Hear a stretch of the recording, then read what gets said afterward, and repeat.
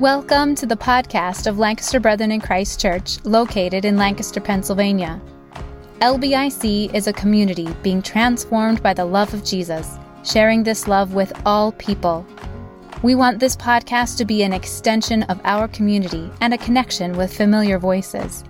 Together, we want to think about how to follow Jesus in our particular moment. So enjoy the podcast. We're grateful to have you join us as a part of the LBIC family.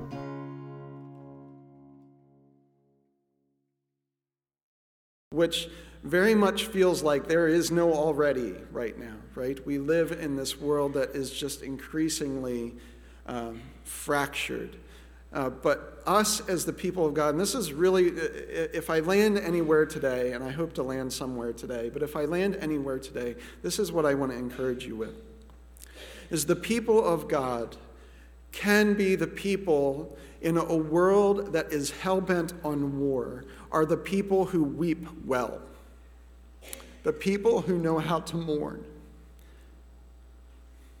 the people who say this is not right and this is not okay, the people who do not give in to ways of war and violence and othering. That is I think one of the roles of the people of God standing in the middle of our world, is to hold together the tensions of the world and not in the already not yet sort of way, but to bring things together or to hold things together as people who feel deeply. But not feel deeply in a way that angers, that lashes out in violence, but in a way that feels anger and weeps. It's okay to be angry. I'm angry at the way that the world is now. But it does not lead me to take up a gun or a sword or drive a tank.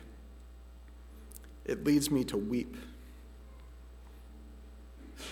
And I'd suggest that as the people of God, as we think about our role in the world, it is one that joins in the broken heart and crucified Messiah of our Lord Jesus. That was unplanned, and so let me dive in. I want to start with a scripture and then two stories, one short and one very, very long story. So here's the text for this morning that we're really not going to talk about, but I'm going to give us just one little piece of something to think about from it. This is from Matthew chapter 23, verses 1 through 12. Then Jesus said to the crowds and to the disciples, "The teachers of the law and the Pharisees sit on Moses' seat. So you must be careful to obey everything that they tell you. But don't do what they do." I don't get that. "For they do not practice what they preach.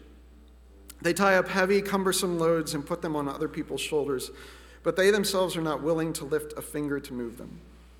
Everything they do is done for people to see. They make their phylacteries wide and the tassels on their garment long. They love the place of honor at banquets and the most important seats in the synagogues. They love to be greeted with respect in the marketplaces and be called rabbi by others. But you are not to be called rabbi, for you have one teacher and you are all brothers. And do not call anyone on earth father, for you have one Father and he's in heaven. Nor are you to be called instructors, for you have one instructor, the Messiah. The greatest among you will be your servant, for those who exalt themselves will be humbled. Those who humble themselves will be exalted." So that was the text. Here's a short story, and it's the story of my first assignment in seminary. Brock Miller, where are you? Okay, well, there we go. There's this guy who usually comes here. His name is Brock Miller.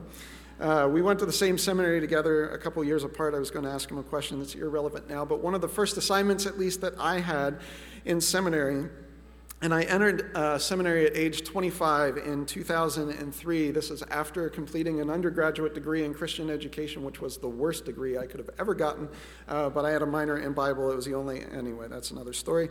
But I felt called to ministry. I had served in ministry for a little bit of time, and the first assignment that I was given in seminary was to take out a blank sheet of paper, actual paper, and an actual pen, and I was to write out the story as I understood it. The story as I understood it. I forget how much time I was given, but I sat there incredibly nervous because the truth was I didn't really know how the story fit together. This is as somebody who's been in Bible classes and feels called to ministry, didn't know how the story fit together. I didn't know how the Bible fit together.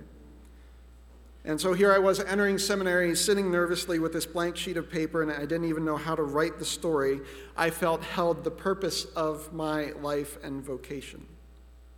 And so I remember writing something, but I also remember a great deal of shame about what I wrote.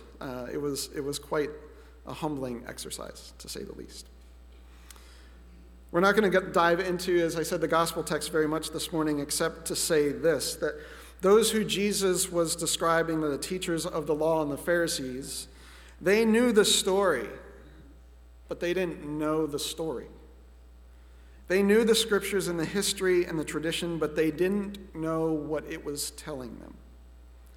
They missed the direction to which it was pointing, and that wasn't the first time for God's people. It's actually a regular occurrence throughout the biblical narrative.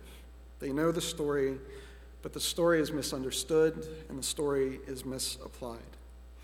And so for the remainder of our time together today, I simply want to retell the story. The story of the Bible is a story that holds everything together, and there are two reasons why I want to retell this story today. One is because there might be some of you who were like me, and you've been around this thing for a long time, and you hear bits and snippets and those kinds of things from week to week, but you don't have kind of an overall sense of the story. And so maybe this will be helpful for you, or maybe you're new to Christianity, or maybe this is the first time you stepped inside the church. And so maybe this will be a helpful thing for you. But I also want to tell the story because I feel like understanding our story helps us to not only understand the present, but understand our role as the people of God in the present. We're people of the story. We're people who are living out the story. And we're people who trust the story. Not that this story is perfect. I think there are some in the Christian tradition who say, this is perfect, this is a perfect story, the scriptures are perfect. They're not. There's one perfect person within this whole story. The rest is incredibly messy. Incredibly messy. And so we find ourselves within this story, but we also find that God journeys alongside us in the story. Throughout the ups and downs of history, this is the story that holds things together. And it's not just the story that holds things together for the people in this time, at the time that these things were written, but it's a story that holds things together for us in our time as well, if and as we trust the story. And so I want to retell this story at a very high level, not into the weeds, but what I hope we can do is to trust the story and to trust the God of the story and to trust God and ask God's help to be the people the story asks us to be. So once upon a time, in the beginning, let's start. The earth was formless and empty, and the Spirit of God hovered over the waters, which is another way of simply saying God hovered over the chaos of the deep. In terms of, I'll just lay this out there out front in terms of how I understand this story. In the beginnings of this story, I don't take them literally. I don't take Genesis 1 through 11 literally. That doesn't do anything to diminish the power of the story. The question is, how is God using these first 11 chapters, and what does he tell us through them? So I don't take them literally. There are people who do, and that's fine, but I just want to be upfront that this is a way for us to understand ourselves and the world that we live in and the God whom we serve. So in the beginning, the earth was formless and empty. The Spirit of God hovered over the waters of the deep. Now, God is a God who speaks. And this is all throughout the scripture. And God's words are incredibly powerful, so much so that he can create actual physical things out of nothingness simply by speaking them. And so God speaks into the chaos of the void, and things come to be. Day and night, sky and land, trees and grasses, sun and moon and stars, and so on. And you and me. And creation was good, and you and me, humanity, men and women, were very good because we were a bit different. We were made in God's image. Man was created first, it tells us. However, it wasn't very long before both God and man realized it wasn't good for Ish, the Hebrew name for Adam, to be alone.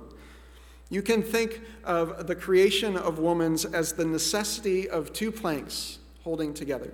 So if you only have one plank, it's going to fall over. Two planks have a tension, and they support one another. And this is the idea of the creation behind Ish and Isha, man and woman, Adam and Eve. They are to be dependent and supportive of one another. Man was never greater than woman, friends. Can I get an amen from all the women in the... Yeah, there we go. All right. They would be his representatives, his hands, his voice, his extension to creation, to care for creation. Now, in the middle of the garden, there were two trees, the tree of life on one side of the river and the tree of the knowledge of good and evil on the other. Ish and Isha were given the liberty and freedom in the garden to do there's no prohibitions except for one thing. They were not to eat of the tree of the knowledge of good and evil, and yet they did. One no. A no to taking into their hands what was God's. The responsibility for good and evil. And it was a no because it was something that they could not handle. They could not handle the consequences of determining what was right and what was wrong. They needed a creator to do that for them. Interestingly, they didn't choose to eat from the other tree. There was no prohibition not to eat from the tree of life, which would, as Genesis 3 tells us, lead to eternal life. They didn't choose to eat from that tree. They chose to eat from the tree of the knowledge of good and evil. So their possibility was there. But they choose the wrong tree. They take upon themselves the knowledge of good and evil. And God's response to this is they cannot eat now from the tree of life in this state of being. We don't want them to live forever in this state of fallenness and sin and rebellion. And so God banishes them from the garden. But God follows them out of the garden. So God says, you can't live here. We don't want this to be the way things will be forever. And so God banishes them from the garden, but God follows them. Fast forward, because that was only the first 3 chapters, and I only have another 20 minutes. Genesis 4 through 11, let me summarize it this way, is the narrative of the rise of evil throughout the world. And it starts very small, and it goes very big. And it starts with Cain and Abel, an interpersonal relationship, a brotherly murder. And it extends to Genesis chapter 11, to the Tower of Babel. Now, the Tower of Babel is a symbolic understanding of what it looks like and what we will see all throughout Scripture when nations oppress their own people or other people. The oneness of the language in Genesis 11 was not an ideal and not a good thing. It was actually oppression and force by the ruling powers for everybody to speak that language and to build a tower to the heavens in order to make a name for themselves. And so you start with a murder of an individual and a brother in a family, and you extend to Genesis chapter 11 where there is enslavement of what we understand as we read it, kind of the entire human race. Now things get small again in Genesis chapter 12. They change. They become very specific again. And so in the midst of a world where evil culminates in Babel or in Babylon, there's a man who was open to God. And so God begins something with Abraham. This man that we know is opened to and almost in some ways representative of God's work in the world. And so he starts with Abram, and through him, just like the intention was for Ish and Isha in the garden, Abram and his family would be a blessing to the world. Those who respond to the blessing, joining the people that God's forming, will be blessed. And those who oppose living with God, in relationship with God, will live under the curse. That's what happens when we live according to and antithetical to the way that God desires us to live. We live under curse. The problem is Abram's supposed to become this massive people, as numerous as the stars in the sky or the sand in the seashore, but he's barren. His wife is barren. Sarai is barren. And here again we hear this thing that happens again and again throughout the scripture, that God brings something out of nothing. And by the end of the first book of the Bible in Genesis, Abram's family has settled in Egypt and has grown to fill the land. Now, Egypt, in the spirit of Babel in Genesis 11, and in the spirit of every other empire in the scripture, and I would suggest every other empire throughout human history, enslaves God's people, oppressing them and forcing them to produce bricks. It's a means of life by production, life by oppression, life by ruling over. And so God's people, who are to be a conduit of blessing to the world, spend 400 years of slavery until God calls Moses, a murderer on the run in the desert, to go and to set his people free. God's work freeing the people from Egypt would become the cross story, the salvation story of the Old Testament, and would shape how Jews in Jesus' day would understand or conceptualize what the Messiah would do. Once freed from oppression, the people are led into a desert. There they wandered for 40 years, and we wonder why. And here's why. Because they needed to get the Egypt out of them. They might have gotten out of Egypt, but being in a place under oppression and under slavery and understanding this is how things work for 400 years does something to the mind of a people and a culture and generations. And so they needed to get the Egypt out of them. This would be, and was intended to be, a people and a nation who would demonstrate to the world what it would look like to live with God. And so after so many years of being oppressed and seeing oppression as the way that nations ruled, they needed to experience this time in this desert where everything was pure gift. Not through forced labor, not for ruling over like Egypt had done, but as pure gift. And so water, friends, water came from rocks. Bread was manifested every morning, new every morning in the form of dew. There was meat given by quails that they vomited on because they wanted too much of it. That's another story. Their Nikes never wore out for 40 years. Can you imagine this, right? 40 years, their shoes don't wear out as they go along.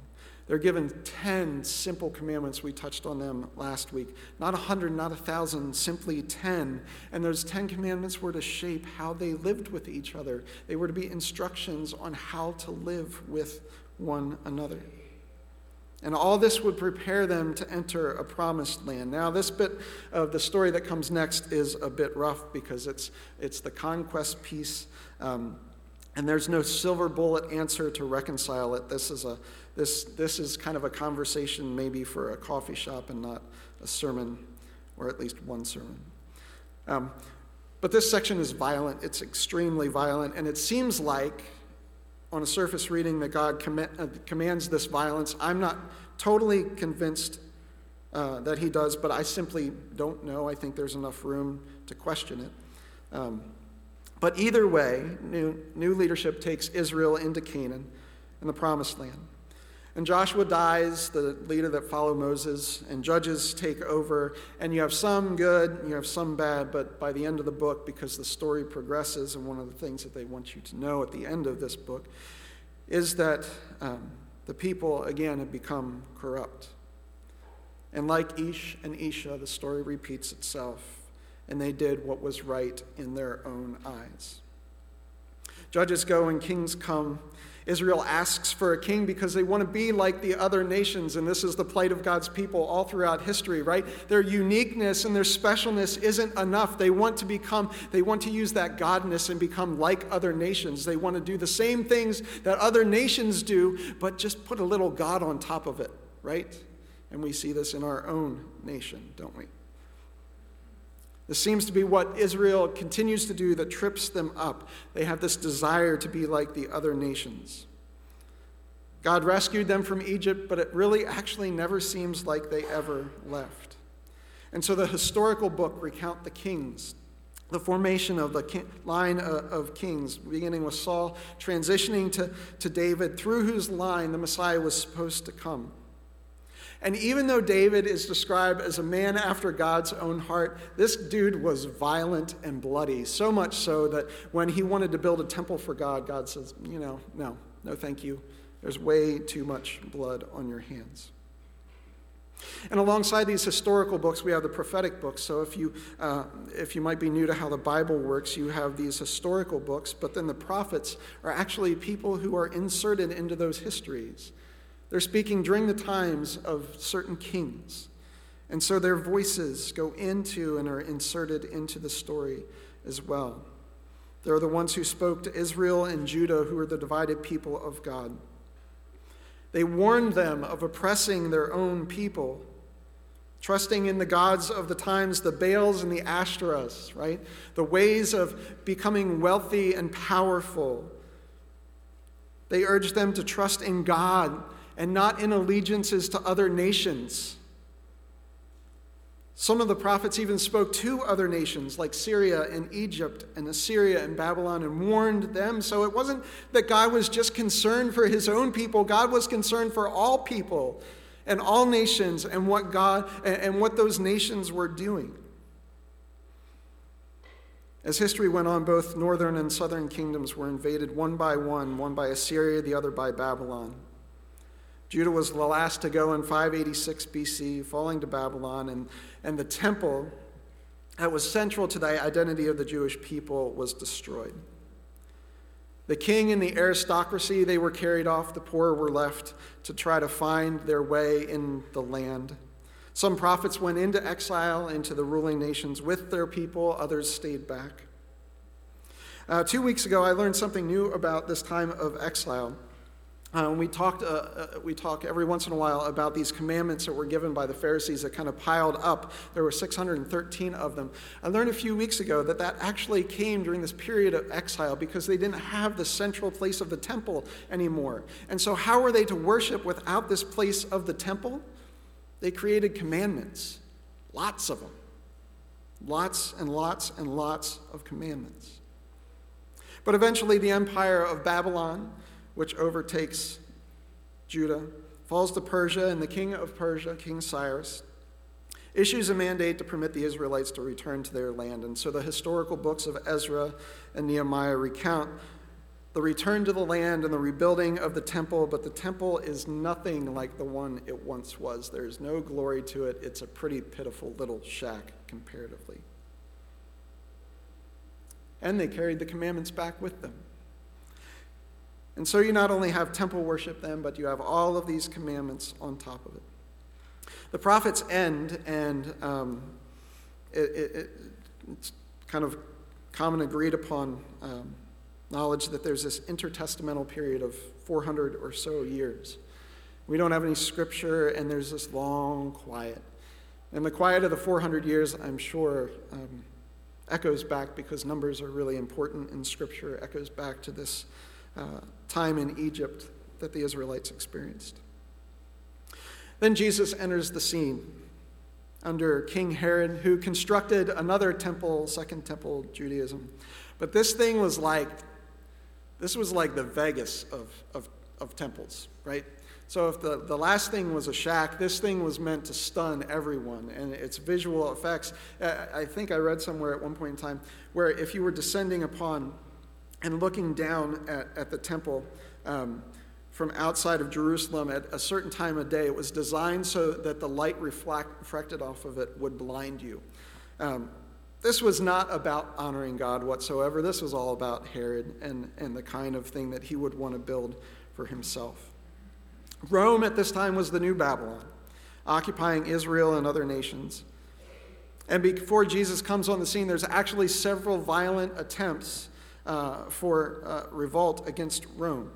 There's a certain sect of Judaism called the Zealots, and you might be familiar with them, but they tried to overthrow Rome by violence. One of Jesus' disciples, Simon the Zealot, was actually a part of this group, but they all failed. So Jesus came on the scene then, and he started to proclaim this kingdom of God, speaking differently than anybody who had before. He knew the stories, but he knew the story. This is why the scriptures tell us and the Gospels tell us that when he spoke as one who had authority. He didn't just know the story. He couldn't just recount the story. He knew the story. He knew where things were going. He knew where things got off. He knew where things were going. The conclusion to Jesus' story was a new heavens and a new earth coming down from the heavens as a new Jerusalem.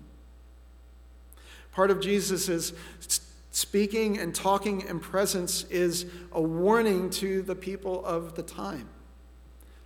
Warning them, if you continue to go down this way, you will be destroyed. And this is why as the Gospels creep on, Jesus' language gets sharper and sharper because he's trying to talk them out of another violent attempt. He's trying to say, look, God's people, you were not meant to do this.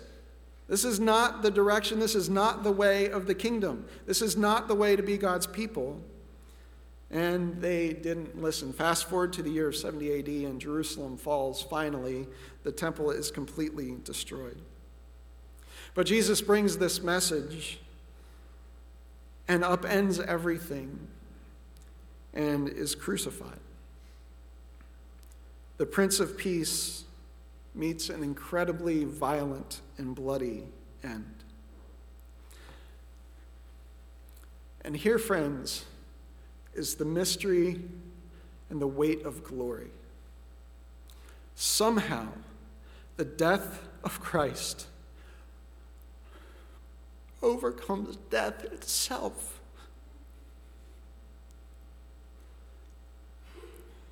Not a sword, not a new revolution, but the death of Christ. Christ becoming lower still,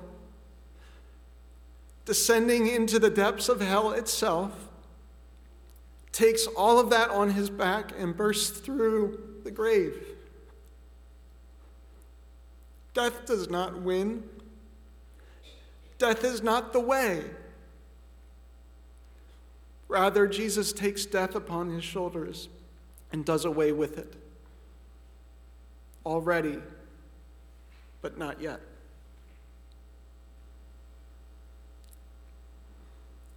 The weight of glory is this. We must wrestle with, as the people of God, how someday love will overcome. There are atrocious theological positions out there that state that there must be violence in order for the kingdom to come.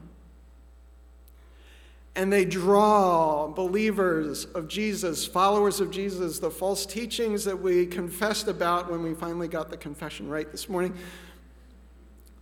False teachers say, this has to come about. They're justifying violence in order to bring about peace. Give me a break. This is not the way of Jesus. This is not the way of the people of God. This is not the way of the church. The way of the church, the way of the people of God, culminate in a cruciform life because we're not afraid of death anymore. We might die. In fact, we will all die. But we do not live any longer by the fear of death. And so we don't fight in order to maintain and preserve our life. Rather, we give ourselves, as Jesus does, to our neighbor to others, to the oppressed, and we lay ourselves down for their sake. We do not look to preserve our life, but we lose our life in order to find it. And so as we look at this freaking crazy world,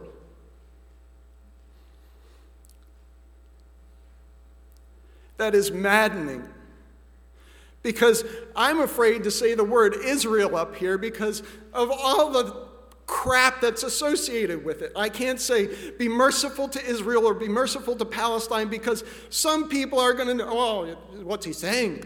And I got to feel free, like I got to nuance everything. It's hogwash. I have stronger language, but I'm behind a pulpit in a church right now.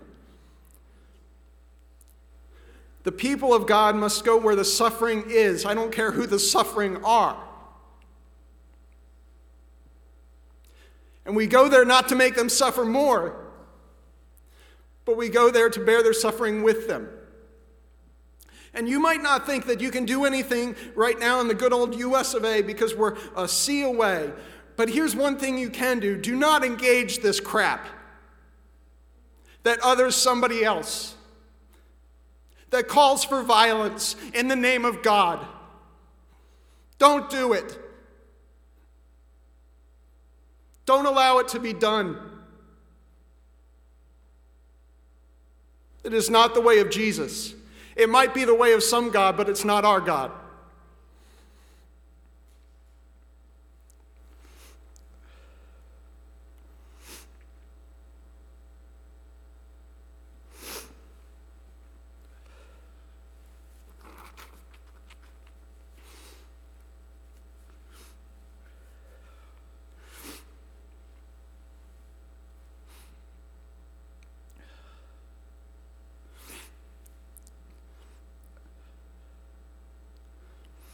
There is a way that we can be in this world.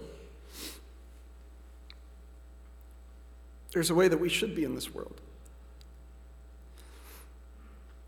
It's a way marked by tears. It's a way marked by compassion, by love, by forgiveness, by mercy.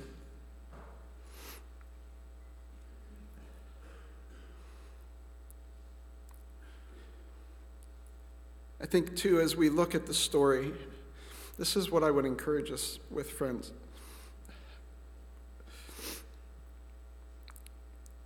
Know your story.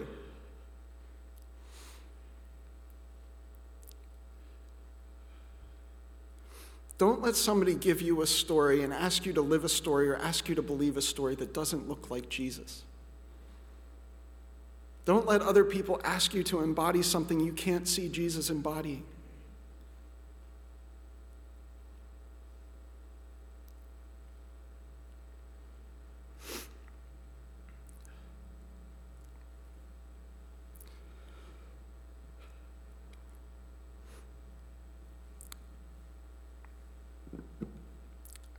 I really don't have an ending,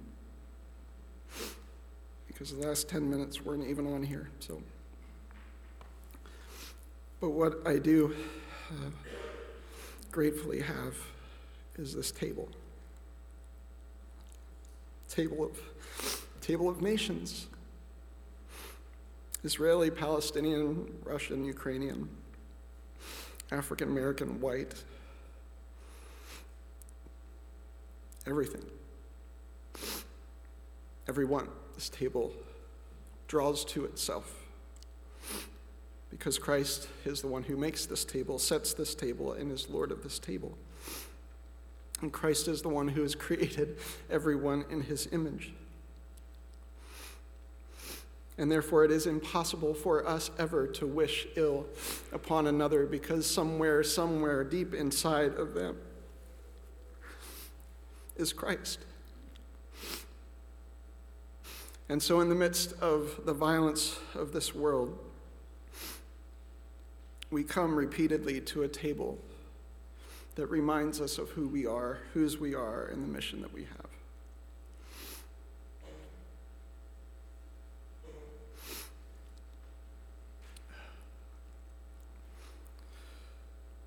I want to give us just 2 minutes to breathe, and to receive the Spirit of the crucified Christ and risen Christ. And then I'll invite us to participate and receive this table together. Let's just have a moment of quiet, where it's not my voice, but we can listen for the voice of God.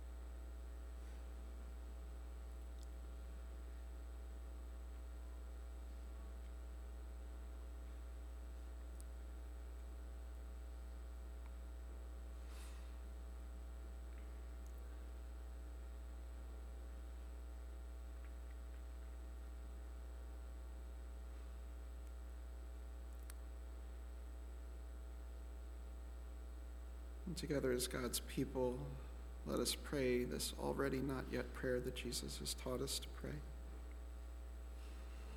Our Father, whom art in heaven, hallowed be